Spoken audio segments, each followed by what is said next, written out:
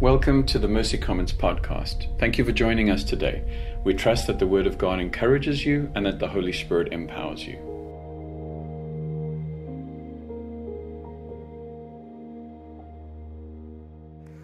In all honesty, guys, don't be offended by this. You gotta love when statements start like that. I'm not here for you. I'm here because God asked me to be here. And there's no place I would rather be.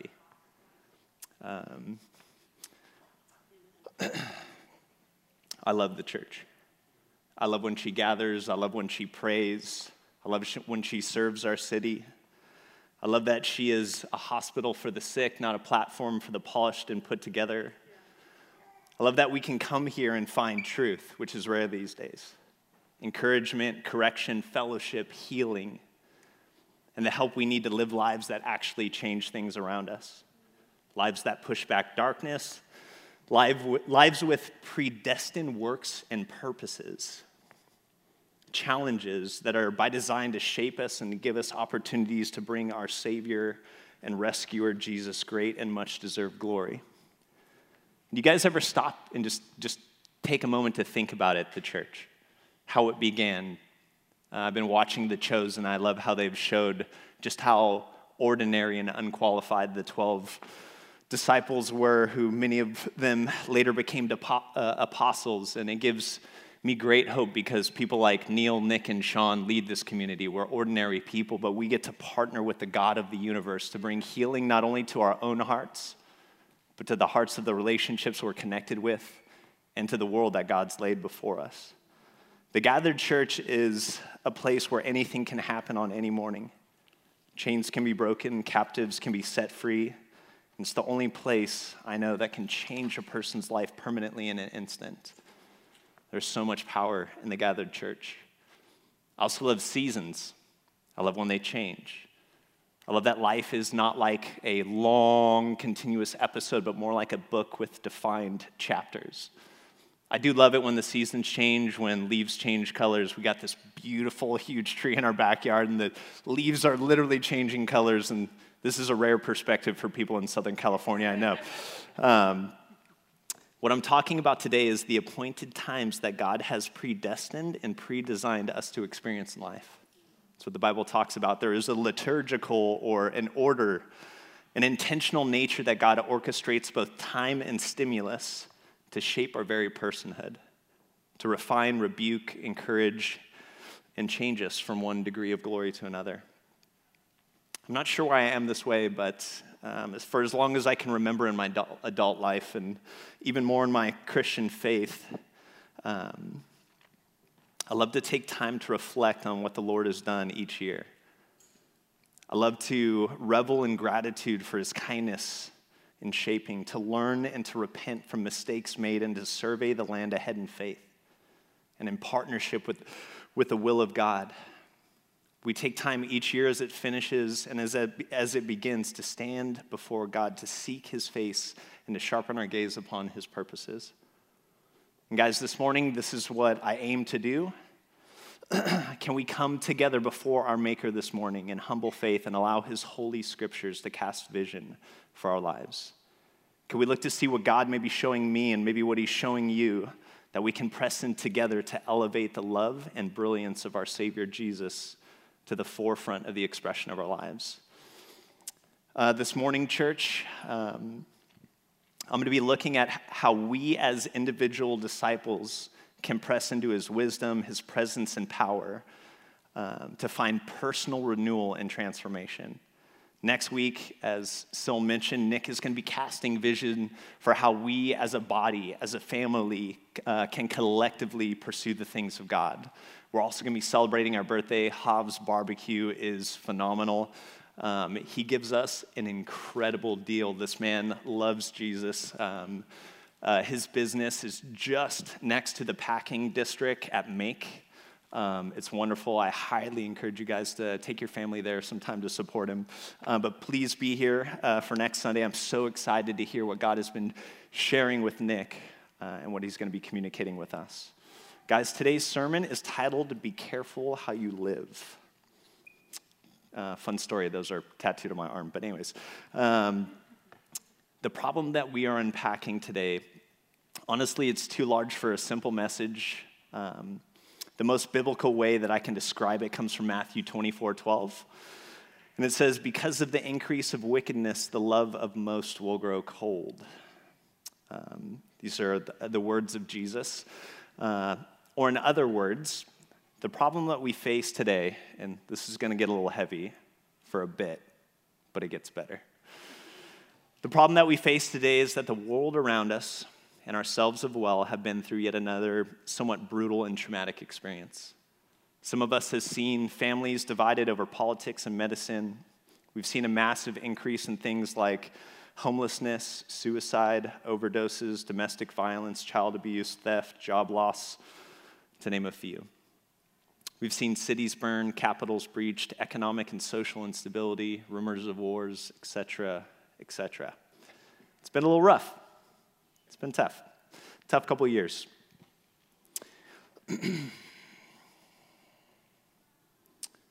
And often when things get difficult and dark, it can be easy to allow our focus to become stuck or attracted to those things, leaving little space in our minds for things like beauty, trust, empathy, compassion, and faith.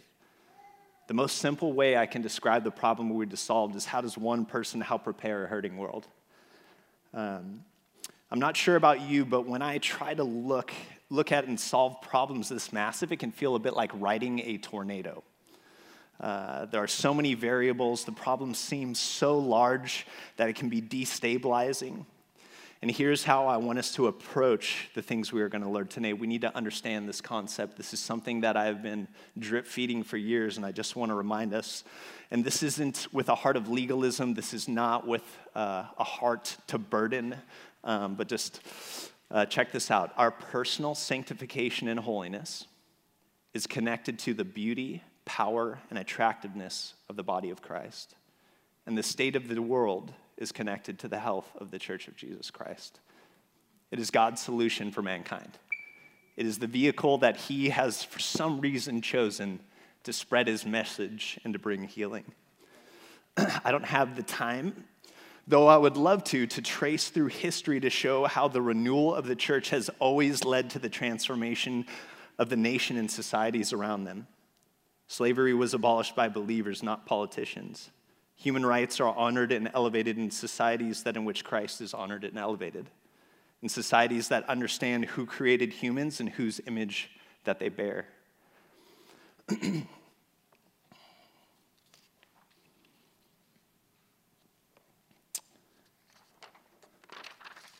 Sorry, my notes are out of order. Forgive me, guys.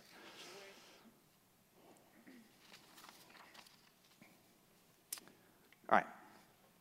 What this means this morning, and this is true of every moment of every day that we will ever have the privilege of living, you have the opportunity to allow the kingdom of God to advance as you draw near to him. You get the opportunity to transform this broken world through your devotion to Jesus. As we hunger and thirst for righteousness, as we examine ourselves through the Holy Scriptures, we get to find the help, the encouragement, and correction that we need to stop the bleeding of this wounded world. Our sanctification and our holiness beautifies the body of Christ, and Christ's body beautifully overcomes the world. This is our anchor this morning. So as we look at things that are crazy, that are dark, I assure you, your devotion to Christ is the most important thing that we could be devoted to that will change things around us. Through last week, I've been reflecting and thinking about today's message. I've ended years from the pulpit, but I've never had the privilege of starting one, and I felt the Spirit bring me to the book of Ephesians. Today, we'll be taking a look at chapter 2, mostly beginning in verse 1. And we're just going to see how far we get. I honestly haven't timed the sermon. Forgive any long pauses or things like that, but beginning in verse 1, and listen carefully. As for you and me, we were dead in our trespasses and sin in which we once walked, following the course of this world, following the prince of the power of the air, the spirit that is now at work in the sons of disobedience, among whom we all once lived in the passion of our flesh, carrying out the desires of the body and the mind. and we were by nature children of wrath like the rest of mankind. So this passage identifies the three enemies of every believer: the world, the devil, and the flesh. It gives, I think, a very accurate perspective of things that we see unfolding. It helps us to survey the land that we live in. Another way that you could rephrase this text would be something like this: the natural course of this world is a trespass against God's will. It's led by demonic powers. The Bible says that. And it is enacted by living in the passions of our flesh, carrying out the desires of the body and the mind. Another translation communicates the end of verse 3 a little more clearly, and it says this: we once lived this way, gratifying the cravings of our sinful nature and following its desires and thoughts. The term sinful nature is synonymous with the term the flesh, and I would argue that is synonymous with a Christless use of the term the self, right? Just to point out how predominant the influences of the way of the world are, I wanted to throw up some popular mantras on the screen and take a moment to take a closer look at where these ideas originated and what other thoughts and supporting beliefs are connected to them. On my 40th birthday, one of the things I wanted to do, and I did, I picked up John Comer's new book. He is both an author and a pastor. The book is titled Live No Lies. Its subtitle is Recognize and Resist the Three Enemies That Sabotage Your Peace, in which he provides massive insights to where we are culturally and what empty philosophies are leading many of our nation. And in his chapter, The Slavery of Freedom, he does a phenomenal job of tracing back the original ideology of some of the predominant catchphrases we see in culture that are everywhere, basically. All right, you see things like what the heart wants what it wants, okay? Or follow your heart, you do you, speak your truth. Or from Shakespeare himself, from Hamlet, be true to yourself. You know, YOLO, all these kind of things. So where do many of these originate? These originate in an idea that basically says that our desires are ultimate. Many of these statements can actually be traced back to or connected with the philosophy that was developed by the one and only Dr. Sigmund Freud, the Austrian neurologist known as the founding father of psychology. The doctor who created ideas around the three parts of the human psyche. He created a theoretical model of three parts of the mind: the id, which is basically where our desires live, the ego. Think of this as the system that turns the desires into actions, and then the superego, the best way I could describe that is it basically judges how the other two things are doing. Anyways, and let me just say this: whenever you mention Freud, things just get a little bit weird. But so this is Comer speaking about Freud and his influences. He says, Freud's take was radically contrary. For him, our most important desire was our libido, weird, which he defined as our desire not just for intimacy, but for pleasure as a whole. But because libido without restraint would lead to anarchy, our parents and cultural structures forced us to repress our desires. And for Freud, and this is key, the repression of any desire is the basis of neurosis. Examples of neurosis that are common are stress, depression, and anxiety. Translation, the reason you're unhappy in life is because other people are telling you can't do stuff. The heart wants what it wants, and you'll be happy if you just follow your desires. You do you. Comer continues, he says, happiness has become more than feeling good. Happiness has become more about feeling good, not being good. The good life has become about getting what you want, not becoming the kind of people who want truly good things. The self, not God, or Scripture is the new locus of authority in Western culture. Or from ethicist Robert C. Roberts, who does that? It's like me naming Hudson Thomas. Anyways, He's an expert on Freud's influence on the West, and he had this observation. We have been led to feel that the self is sacrosanct. Just as in an earlier time it was thought never fitting to deny God, so now it seems never right to deny self. Or from the theologian David Wells on what happens when a society is given over to the flesh. He says this: theology becomes therapy.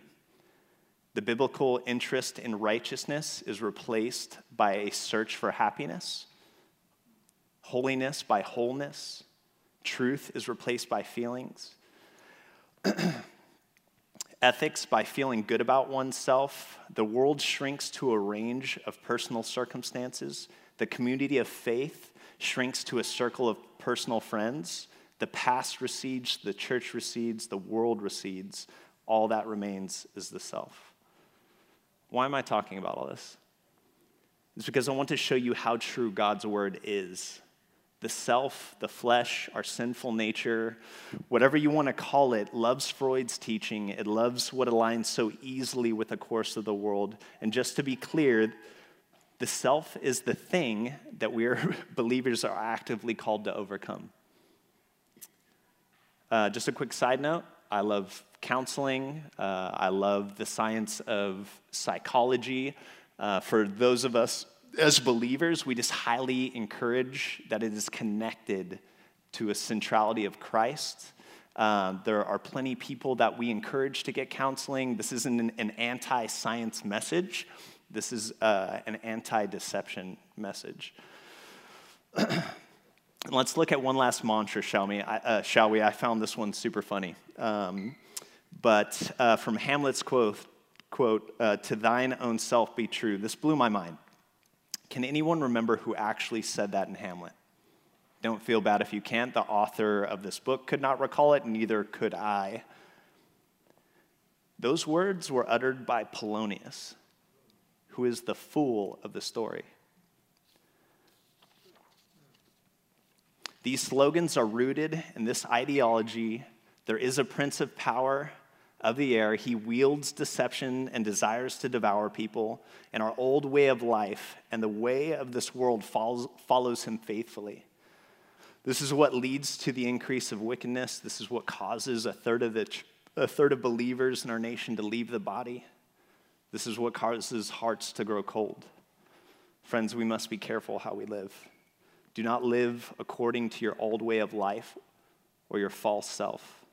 Paul teaches us that we were taught in accordance with the truth that is in Christ Jesus. We were taught with regard to our former way of life to put off the old self, which is being corrupted by its deceitful desires. Never do this. Never go back to the old way of life. It is dead. It's outside of the life of God has for you. There's no healing to be found there. Check this out. This is from an excerpt from a book that the elders are reading together. We're about half of the way through it. It's called Changes That Heal by Dr. Henry Cloud. Over 650,000 copies of this book have been sold. It's 30 years old, and it has profound truth. And it talks about living in an authentic self, not like you do you authentic, but like actively living out and pursuing your sanctification honestly as a believer in the light before others. It talks about bonding and how all of our healing takes place in community and how God has designed us this way. And he says this: as long as the lying false self is the one relating to God, to others, and to ourselves, then grace and truth cannot heal us. The false self tries to heal us by its own methods. It always finds false solution. And the real self that God created to grow into his image stays hidden and unexposed to both grace and truth.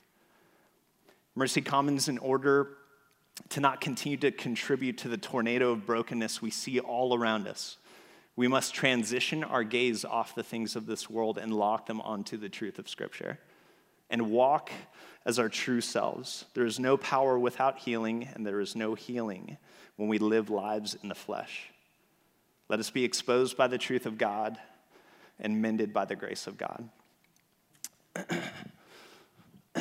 Excuse me. You guys ever feel like, this is a total side note, like when you're thinking about, should I meet with Nick or Neil? It's like, should I meet with the bad cop or the good cop? Like, I'm the nice guy. Like, if you're moving out of state, you're probably going to want to meet with me.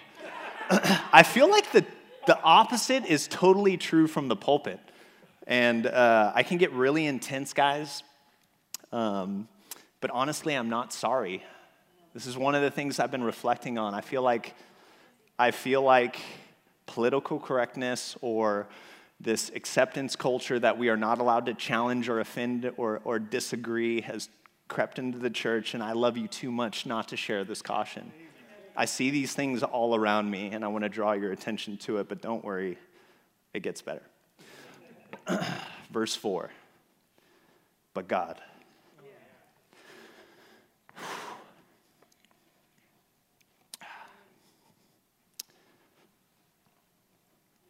But God, being rich in mercy, because of his great love, which he loved us, even when we were dead in our trespasses, made us alive together with Christ.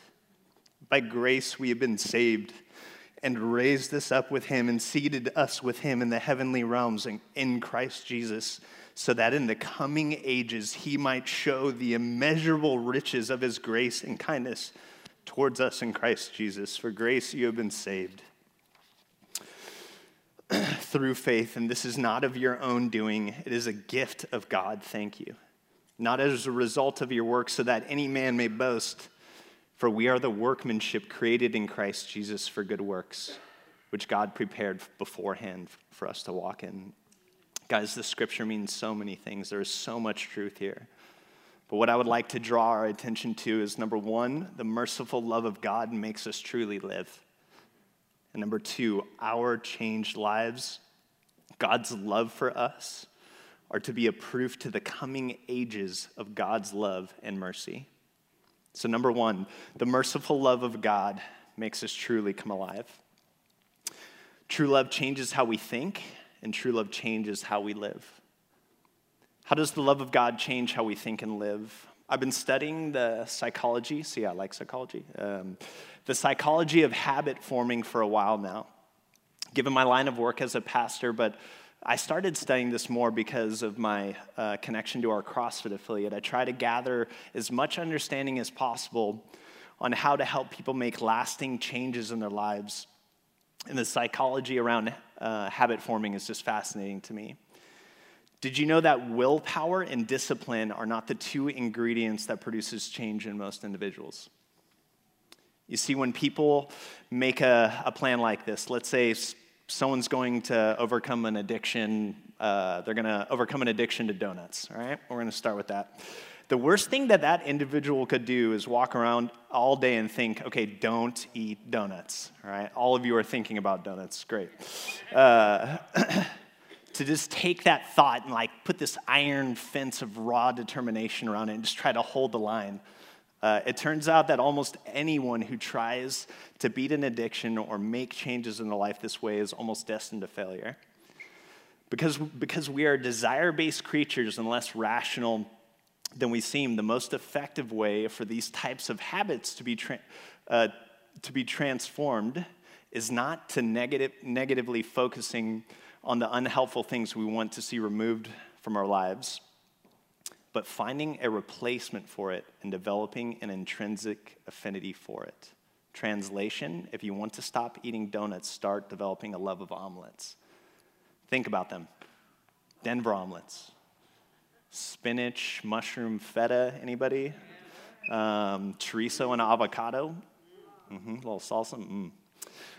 Seriously though, did you know that your blood chemistry changes when you have a bitter thought? Did you know that leading cardiologists use a patient's emotional ties to determine their likelihood of developing heart disease? That the lack of bonding, which is the basis of a loving relationship, can affect one's ability to recover from an entire range of diseases, including cancer, strokes, and heart attacks. And this is just human love. It changes us. Bitterness, it affects our physical bodies. So in order to walk in the new power of the regenerated self, you must set your mind not on the old way of life and the cheap thrills that no longer come with it, but instead we must have our minds fixed on the things we desire to replace them with. And this does not come naturally, but when we encounter God, remember his kindness, trust in his purposes, and seek his face day after day, moment after moment, this is what begins to leave no room for the flesh and its desires. In Ephesians 5, Paul writes, "Do not get drunk with wine, which leads to debauchery, but rather be filled with the Spirit." He says that we should have not a hint of sexual immorality or greed or perverse jokes, but instead replace them with thanksgiving. As changed people, we get to replace lies with truth. We get to replace anger with peace. We get to replace theft and greed with generosity, gossip with encouragement, and revenge with forgiveness. When we understand the magnitude of the love that has been shown to us in Christ. Guys, our attention is drawn to what we love. And when anyone truly loves another, we desire to become the best version of ourselves to beautifully love that person in return. True love makes us come alive and changes how we think, live, and feel. Number 2, our changed lives are to be a proof of the coming ages of God's love and mercy. Let me just pull this up one more time. I just want to read it again. I did a little experiment with Jacqueline last night. Just read this, said, what did this mean? Sorry, sometimes we get so immersed in Scripture that we skip some step. I just want to go back to verse 7. It says, so that in the coming ages he might show, who's he showing? The immeasurable riches of grace and kindness towards us in Christ Jesus. This is from Matthew Henry, and he says, with respect to others, that in the ages to come, that God might give a specimen of proof of his great goodness and mercy, for the encouragement of sinners in the future.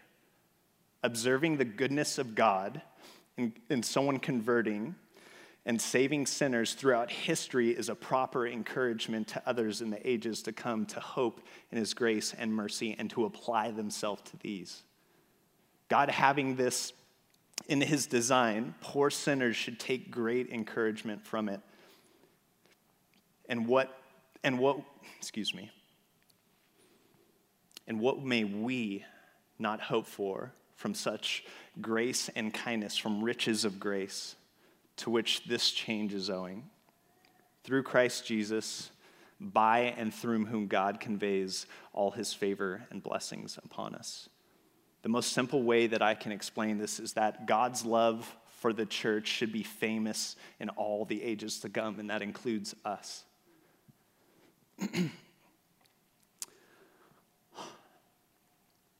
So number 1, guys, we follow Jesus, not the ways of the world. Number 2, his love changes everything, how we think, how we live.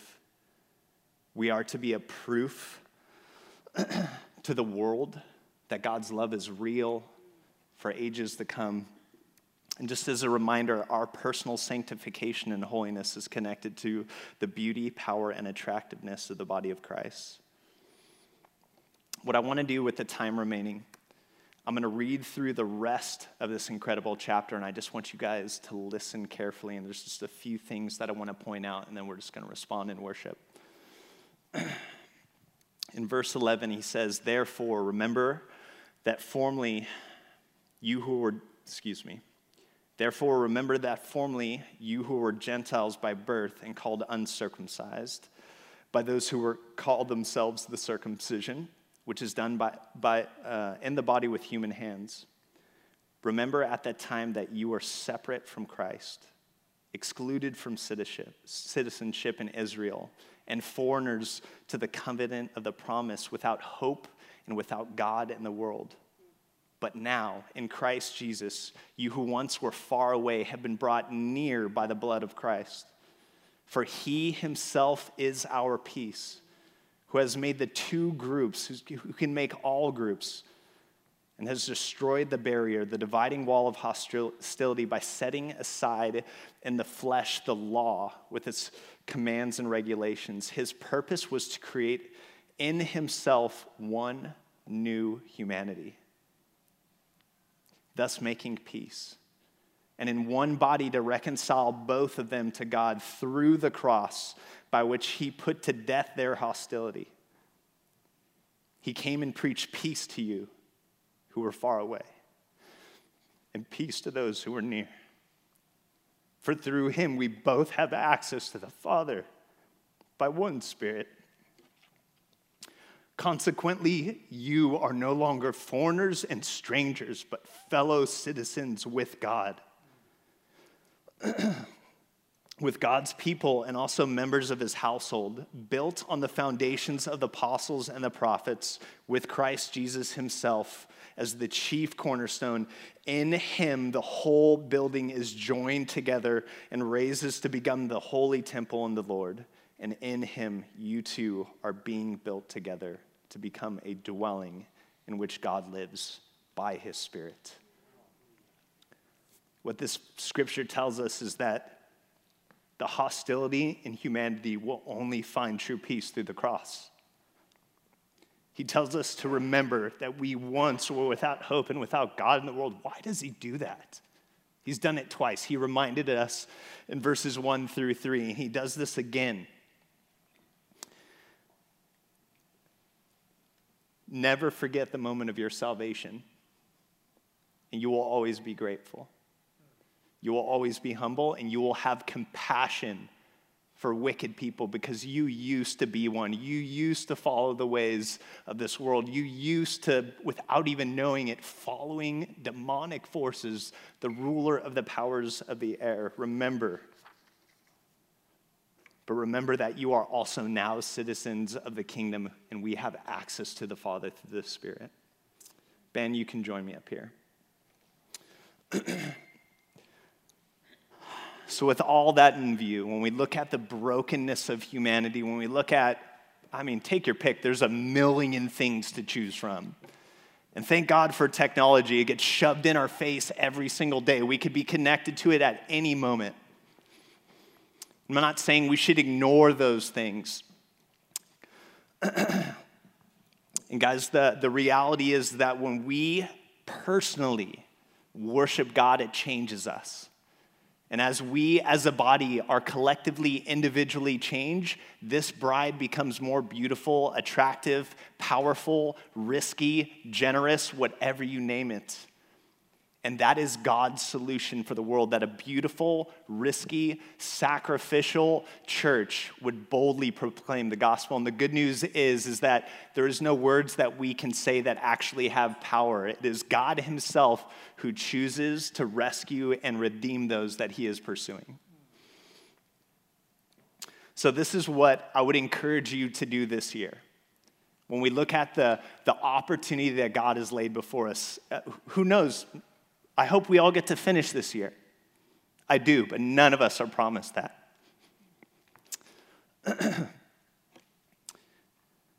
Want us to be devoted to him, to be devoted to his people, and devoted to his purposes. What does that look like? Be devoted to him, live by his words. The Bible talks about reading scripture in metaphorical ways. It talks about the word of God being a scroll, and in one of the books he says, eat it. Like, consume it. Get it inside of you. This is how we study scripture. We sit before it like God wrote it, because he did, and we let it change us. We get it into us. The other way we're devoted to him, we speak to him. Like, imagine if Jacqueline and I never talked to one another. How loving would our relationship be? How connected would we be? So in your personal prayer, in your corporate prayer, let's speak to God as we are devoted to him. Being devoted to his people, this includes when we gather, whether it's on a Sunday morning or house to house. And one of the ways that we are to be devoted to one another, my question to you is this, is we are all to be discipled and to make disciples. A question I have for you at the beginning of this year is, who is discipling you this year, and who are you going to disciple as we are devoted to God's people? and be devoted to his purposes. This includes radical service to one another. The one another's is what communicates the love of God to a watching world, and the other way we can be devoted to his purpose is, I'm not sure if you guys know this, but there is many that God is still going to save. And we could be devoted to his purposes as we share our story, our testimony, as we talk about the radical kindness that God has been bestowed on us. That is what makes God's love for the church famous. That is what compels in the ages to come. There are stories throughout history of people that were radically changed and laid their lives down for others that have been written about. It's a testimony for the ages to come and encourages sinners to repent. And guys, the most beautiful thing about the book of Ephesians, Ephesus was the Mecca of idolatry in the Greco-Roman society. It took Paul 2 years partnering with Jesus to turn it into the hub of where God would cast his church. This is the power that is behind this story.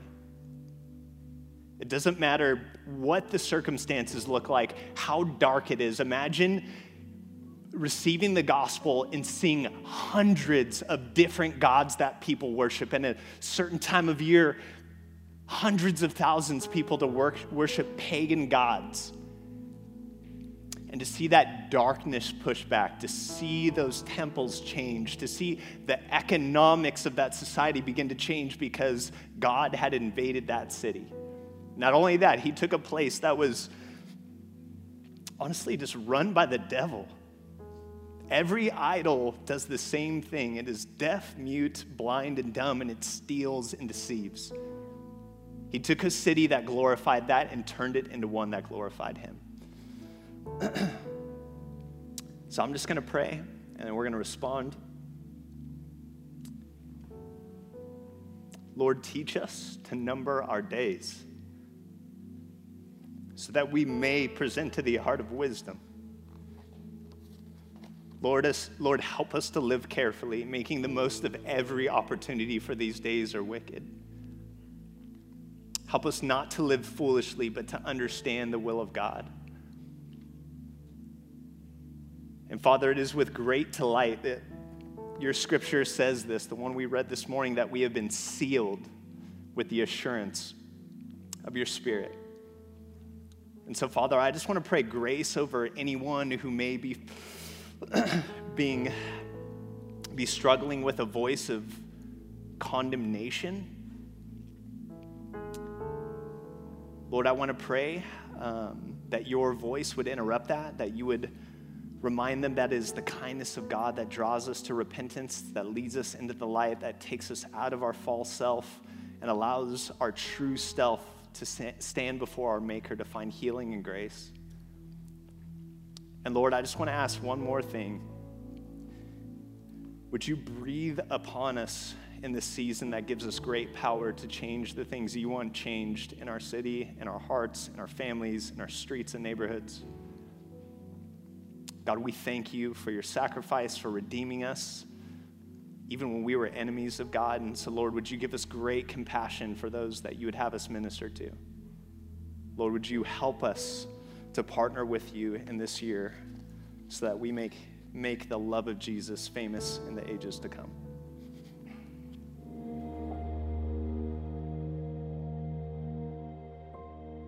Thank you for listening to the Mercy Commons podcast. If you enjoyed today's content, please rate us and hit subscribe. And if you'd like to learn more about us, visit our website at mercycommons.church.